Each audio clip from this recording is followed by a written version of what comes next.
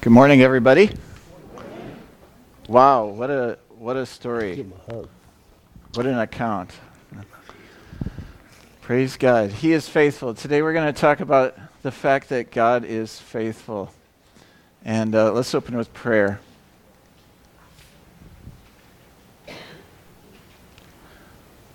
I'm on. Father, now it's really working. Father, we thank you, we praise you for your faithfulness and for your goodness, Lord. You who are faithful to the Israelites have promised to be faithful to us. Lord, today as we hear your word, please speak to our hearts and apply it to our lives. Help us to trust in you and walk in obedience to your word by your grace. In Jesus' name, amen. Amen. All right, I want to start out. I want to look at Psalm 138, verses 7 to 8. And see if this message rings true to you. Though I walk in the midst of trouble, you preserve my life. You stretch out your hand against the anger of my foes. With your right hand you save me. The Lord will vindicate me. Your love, Lord, endures forever. Do not abandon the works of your hands.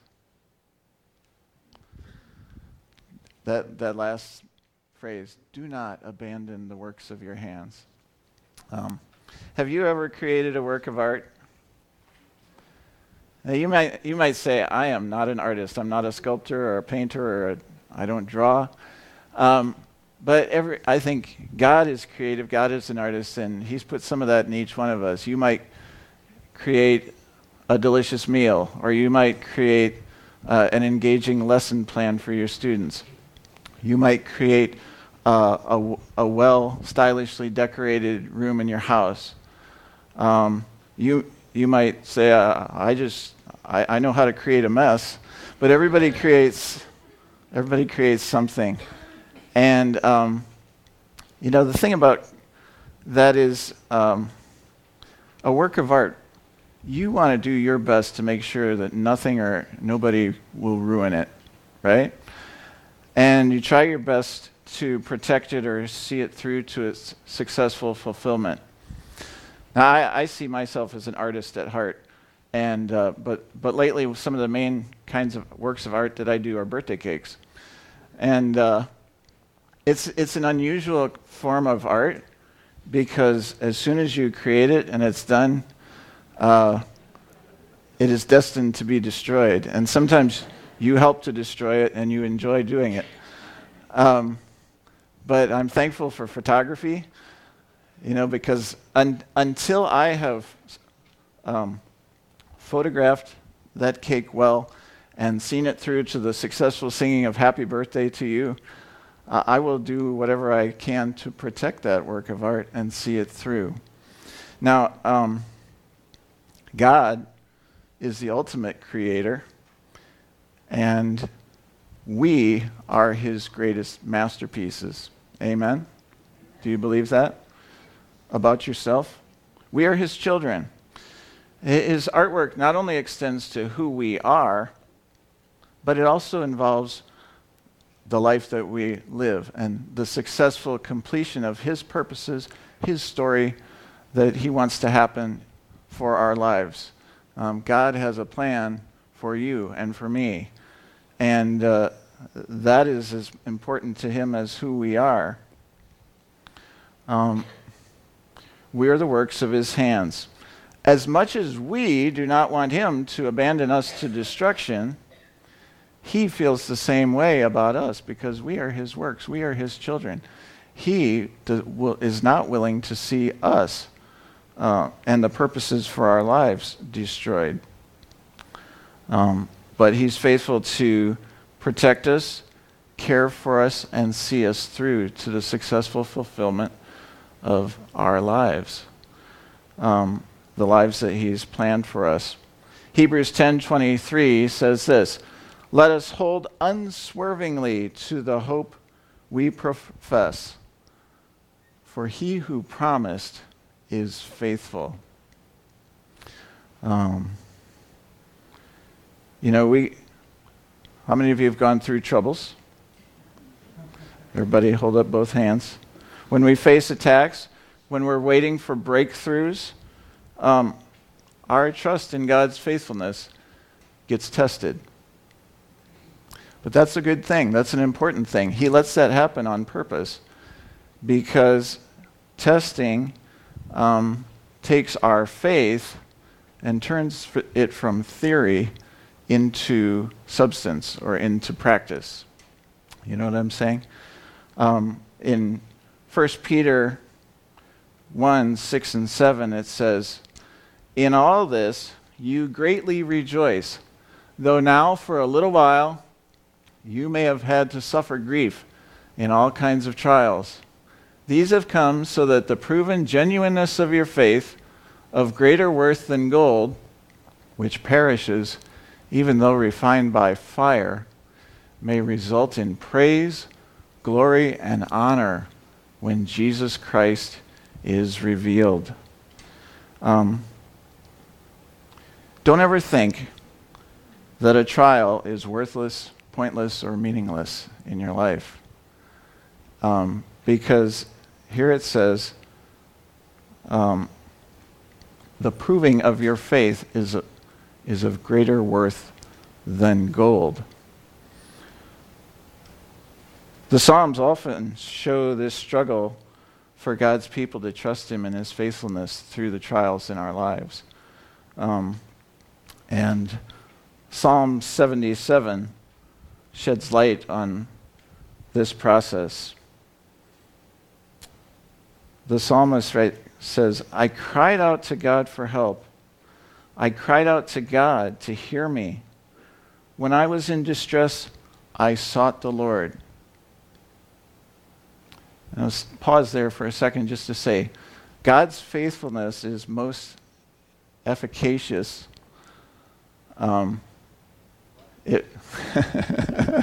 That word popped into my mind last night. It means will produce the desired results. It's most efficacious when we call on Him, when we seek Him. In other words, if we can't say, "Well, God is faithful," if I have not called on Him, if I have not asked Him for help. We need to ask Him for help, and that's what the psalmist does. He says, "At night I stretched out untiring hands, and I would not be comforted.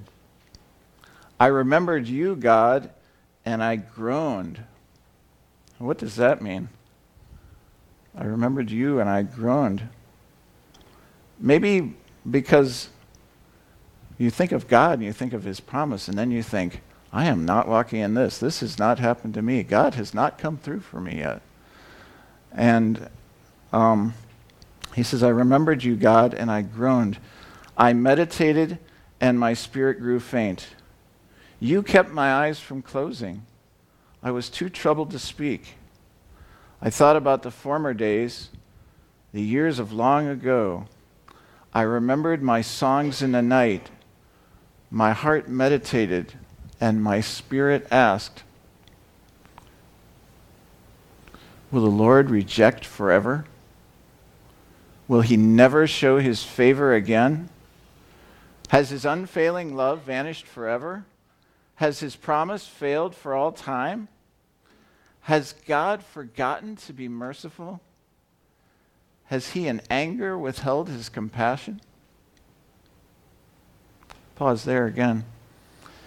Have you ever been in a situation where you ask questions like those? I think we all have. Those thoughts come to us. We get in those situations. As I think about it, I think at the root of those questions,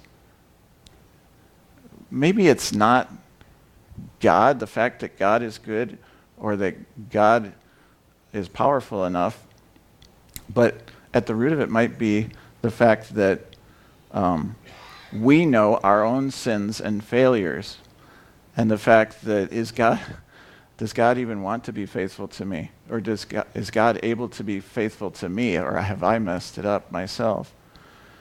Has my weakness overcome his faithfulness? But you know what it says in the Bible? When we are faithless, he is still faithful, for he cannot disown himself. You know, I think it's normal to feel, these are feelings, right?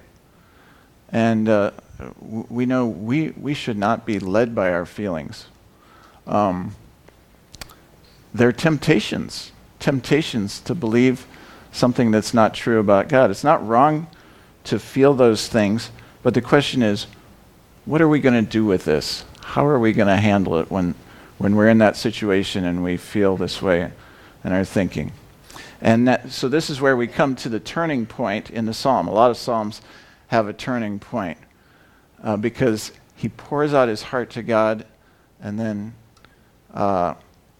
he comes back to God's character. So in verse 10 he says, "Then I thought, to this I will appeal, the years when the Most High stretched out his right hand. I will remember the deeds of the Lord.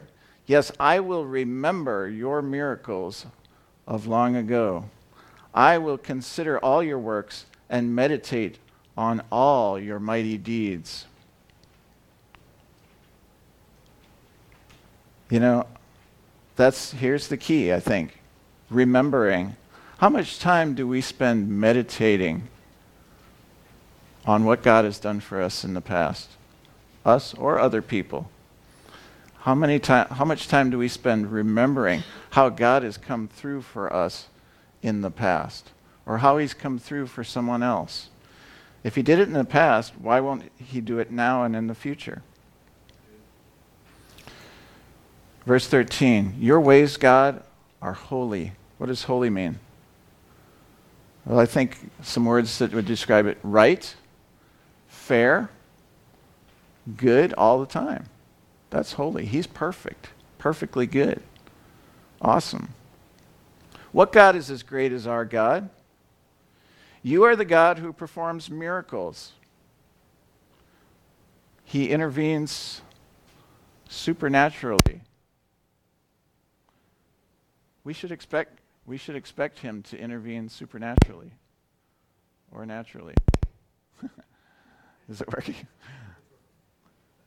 Praise God. He did it again. You display your power among the peoples. With your mighty arm, you redeemed your people, the descendants of Jacob and Joseph. So the rest of the psalm, it goes on to describe the children of Israel. The story, I think it refers to the story that Kathy read for the scripture reading. And how God led Moses and Israelites. He led them right into a tight spot, didn't he? And people have done research about where the children of Israel crossed when they left Egypt, and I believe they've found a place where they crossed. They went across the Sinai Peninsula and through narrow passes through mountains until they got to the what's known as the Red Sea. It's specifically known as the Gulf of Aqaba. And if you look up there, right under where it says Egypt, there's a thin path through those high mountains, and it goes to a place where there's like a big sandy beach, and it sticks out, and it's a place where the Israelites would have been able to gather there. God led them there it wasn't Moses' idea. It's God led them there. And that's when Pharaoh decided to come pursue them. And it was God who stirred up his heart. Because you know what? God was laying a trap for Pharaoh. And he wanted to teach his children something too. He wanted to test their faith. And their faith was very young yet, right? And so you can just imagine, they went through the narrow pass. There is nowhere for them to go. They are literally trapped between rocks and a wet place, right? They have nowhere to go. And so, we look at what they said, and we think, how did they get so sarcastic against God so quickly? Was it because there were not enough graves in Egypt that you let us out here to, they had just been delivered. I don't know how many days, but they had just been delivered out of bondage in Egypt by those 10 plagues and all the miracles God did. I mean, it was amazing stuff. And here they are, stuck on this beach. But if we imagine ourselves in the same situation, it's like, what are we going to do? And God brought them to that place. And so we know what happened. God was about to do another miracle. It's kind of like the guy on the A-team. I love it when a plan comes together. That's what God's saying. The people weren't exactly thinking the same thing until afterwards. And we know what happened. It's very interesting because that spot, if you go back to the last slide, Andrew, that spot where they cross, that's the only spot where the sea does not dip way down into a ravine. But it's relatively flat for them to go down and through. And as they have done research, if you go forward 2 slides, or look at the next slide, they sent some divers down there with cameras or some robotic things, and they found chariot wheels. I mean, the wood is not there anymore. Coral grows over it, but there's these strange things where there's not coral grown in a whole reef. It's just here and there, and the coral is in the shape of wheels and axles.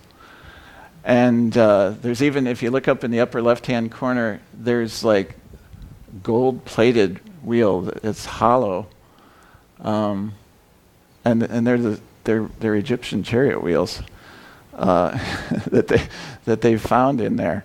And it's just amazing. He destroyed Pharaoh's army, and he tested their faith and proved himself faithful. The psalm finishes in verse 19 and 20 this way: Your path led through the sea, your way through the mighty waters, though your footprints were not seen. I think that's an interesting phrase. Hebrews 11:1 says, now faith is the evidence of things hoped for, the assurance of things not seen. And you wouldn't expect God's path to go through the sea. But God is able, right? And sometimes it's that way in our lives too. He has a path for our lives, but it's not always the way or the place that we expect. Sometimes he takes us through an impossibility, you know what I mean, to get where he wants us to go. But he is faithful. He says, you led your people like a flock by the hand of Moses and Aaron. So I would say God is our shepherd, and he leads us in paths of righteousness. But it is not always the path that we expected on, but we need to trust he is faithful to lead us. Amen?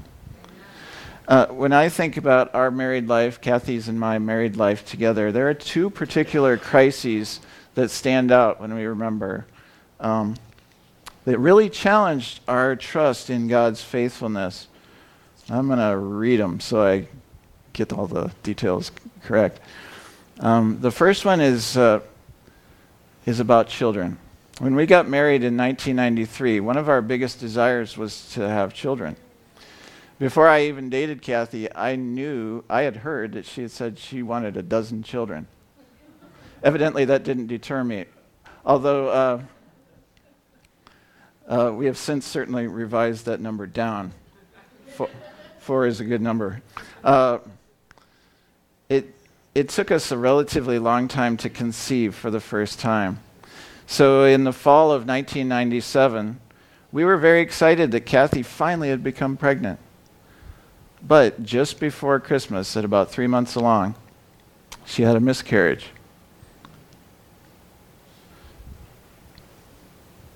I don't need to cry about this now. Besides grieving our child, we felt very discouraged. Like, it seems strange now, but are we ever going to have kids? And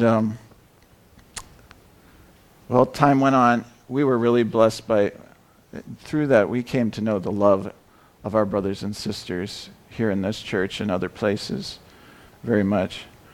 But by the next June,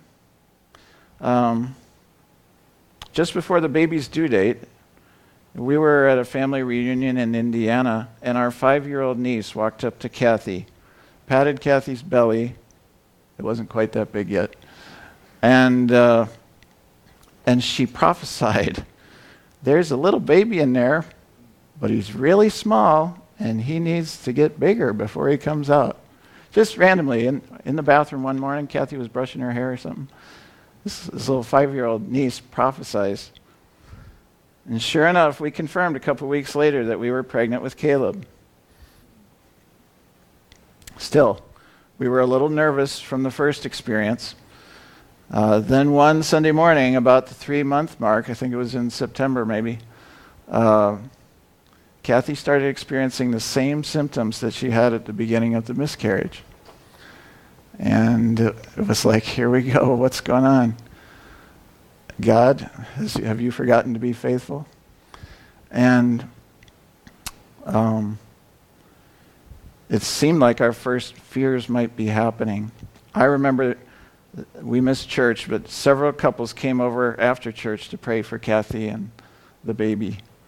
And after that, everything went fine. And Caleb was born without problems. And we went on to have our 4 wonderful children. And it's hard to think back now and imagine how discouraged and fearful we felt at that time. In hindsight, we see his faithfulness. But the Lord has proved himself completely faithful to provide us with a family. So that is one testimony that we look back on. Another one had to do with our calling to work in China. And through prophecy, the Lord had told me in 1991 that we would serve him in China. And in the fall of 2004, after living in China for 3 years, we unexpectedly received an indirect message from our boss at the university in China, our foreign affairs director, basically saying they were looking to replace us. He was talking to our leader who had come to visit with him. And he also said that there were some foreigners that were teaching the Bible on campus, and it had better stop. Well, we were doing that. We weren't supposed to do that, but sometimes you obey God rather than men, right? And so, to tell you the truth, when we heard that, it was pretty shocking for us, and also grieving, because we'd been there for three and a half years, but we weren't ready to quit there. We didn't feel like it was time to be done, and but it felt like we were getting pushed out. And I prayed about it, which is a good thing to do. And as I prayed, I remember I felt the Lord say, he said, "I have not caused this storm, so don't be dismayed. It will blow over. Keep doing what you've been doing." We were discipling some kids, or teaching the Bible to them in our home at that time, and the next passage that we were going to go over the following week was in Acts chapter 4, when the disciples, the apostles, told the Pharisees, "Well, judge for yourselves. Should we obey you or God?" So God spoke and encouraged us. Now, at the same time, that fall, Kathy had received some worrisome reports about the baby. This time she was pregnant with Faith, and a test that said she might have some kind of, be born with some kind of disability or something, and also a concern about how big she was going to get. And a doctor who had spoken to her when Caleb was born, it said, "You'll never deliver a baby this big again without a C-section," and stuff like that. And during the previous summer, before all of this happened, and praying, I'd felt like the Lord wanted us to name the baby Faith Elizabeth if it were a girl. And that means belief in God's promises. And Faith was born late, like over a week late, on January 21st. No C-section, no anything. In fact, Kathy woke up that morning, early in the morning, and she just had this feeling, a word of knowledge from the Holy Spirit, that the baby was going to be born around noon. Well, 11:30, the doctor, there were some issues with the delivery, and the doctor's like, "You got half an hour or more, and otherwise we're going to do a C-section." Chinese doctors love doing C-sections. So Kathy didn't want one, though. And but she knew at that time, well, the Lord said it would be born at noon, so it's going to be all right. So, and sure enough, everything was fine.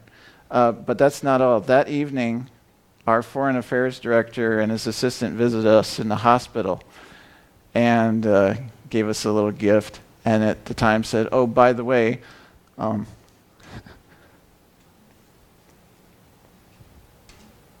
he said, "Oh, by the way, we'd like to invite you back to teach again next year."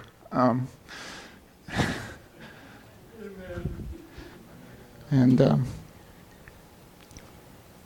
did I mention that the baby's name is Faith Elizabeth? Faith in God's promises. And she's not a baby anymore, though.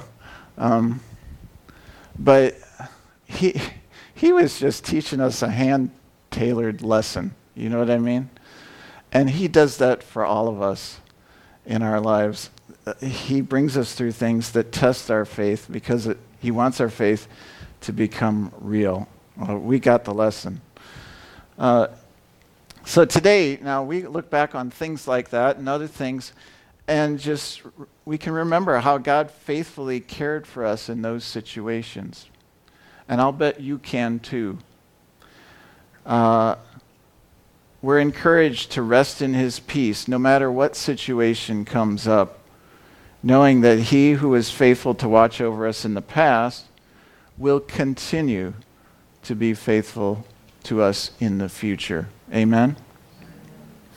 In my quiet time recently, I felt like the Lord said this: "I do not abandon the works of my hands, but do you trust me? Will you abandon yourself to my care? Will you walk in obedience the path I lead you on, knowing that I will be with you to save, that I will not fail you? Give yourself wholly to me and commit your way to me. Then you can walk in my peace and quiet trust, and you will hear my voice and be led by me. I love you and desire this kind of healthy relationship with you." Praise the Lord. What a good word. But that's his promise. I will not abandon the work of my hands. But his question for us and for me, but do you trust me? Trust me enough to obey and keep walking, whatever the situation is. So it's like this. When trials come, do you remember what God has done for you in the past? Not just you, but other people too. Sometimes we can't think of, I can't think of it right now. What has God done for me? Well, what has God done for somebody else? Open your Bible. What did God do there? Right? It's the same God, and we are not that special that God wouldn't do for us what he does for everybody else. True? Remember his words and actions and know that he will continue to be faithful to you. I just want to read again one verse from the story about Moses and the Israelites. Moses answered the people, "Do not be afraid. Stand firm, and you will see the deliverance the Lord will bring you today. The Egyptians you see today, you will never see again. The Lord will fight for you. You need only to be still. Amen. Let's pray. Hallelujah, Father.